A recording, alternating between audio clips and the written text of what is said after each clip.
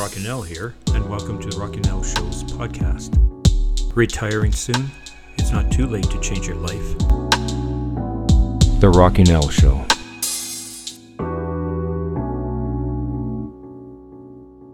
Did you know that you have a 40% chance of suffering depression when you retire? After all, life after retirement can be quite challenging. Think about it. You've worked your whole life at the same company, feeling like you were a part of something bigger than yourself.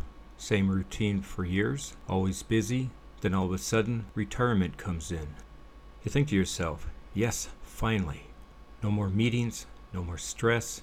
Now you'll have the time to enjoy your holidays, spend time with your loved ones, all without realizing how much of your happiness depends on your job. That's exactly what happened to this one particular person. We'll call him Charles. Charles has been a lead engineer at a very important manufacturing company since the 90s. His days at the company were usually quite busy. There were lots of moving pieces, and he had to make sure everything worked properly.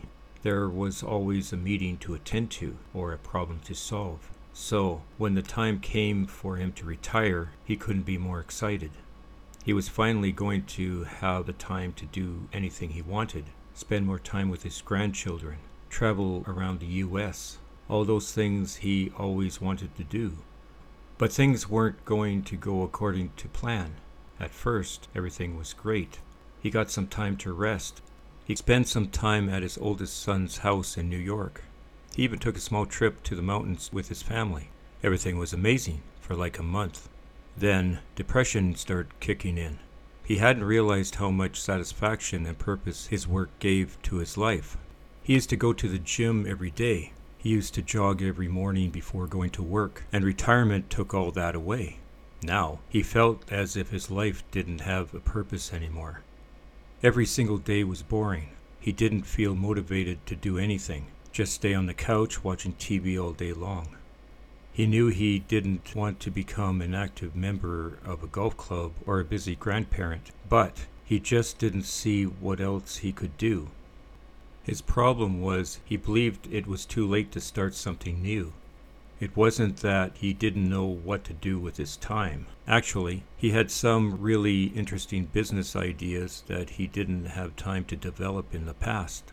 That wasn't the issue. He just believed it was too late for him. So he started working to eliminate those limiting beliefs that were holding him back. He created an action plan to turn his ideas into a reality that reshifted his whole belief system for the better. And that's when things started to change. He wasn't a slave of depression anymore. He didn't feel lost. He stopped believing he couldn't accomplish anything just because of his age. Now, he believed he could accomplish anything he set his eyes on. My understanding is he was working really hard on his new business idea he always wanted to work on. He felt renewed and ready to take control of his life and make things happen. Being 65 didn't stop him. If Charles was able to take action and change his life for the better, so can you.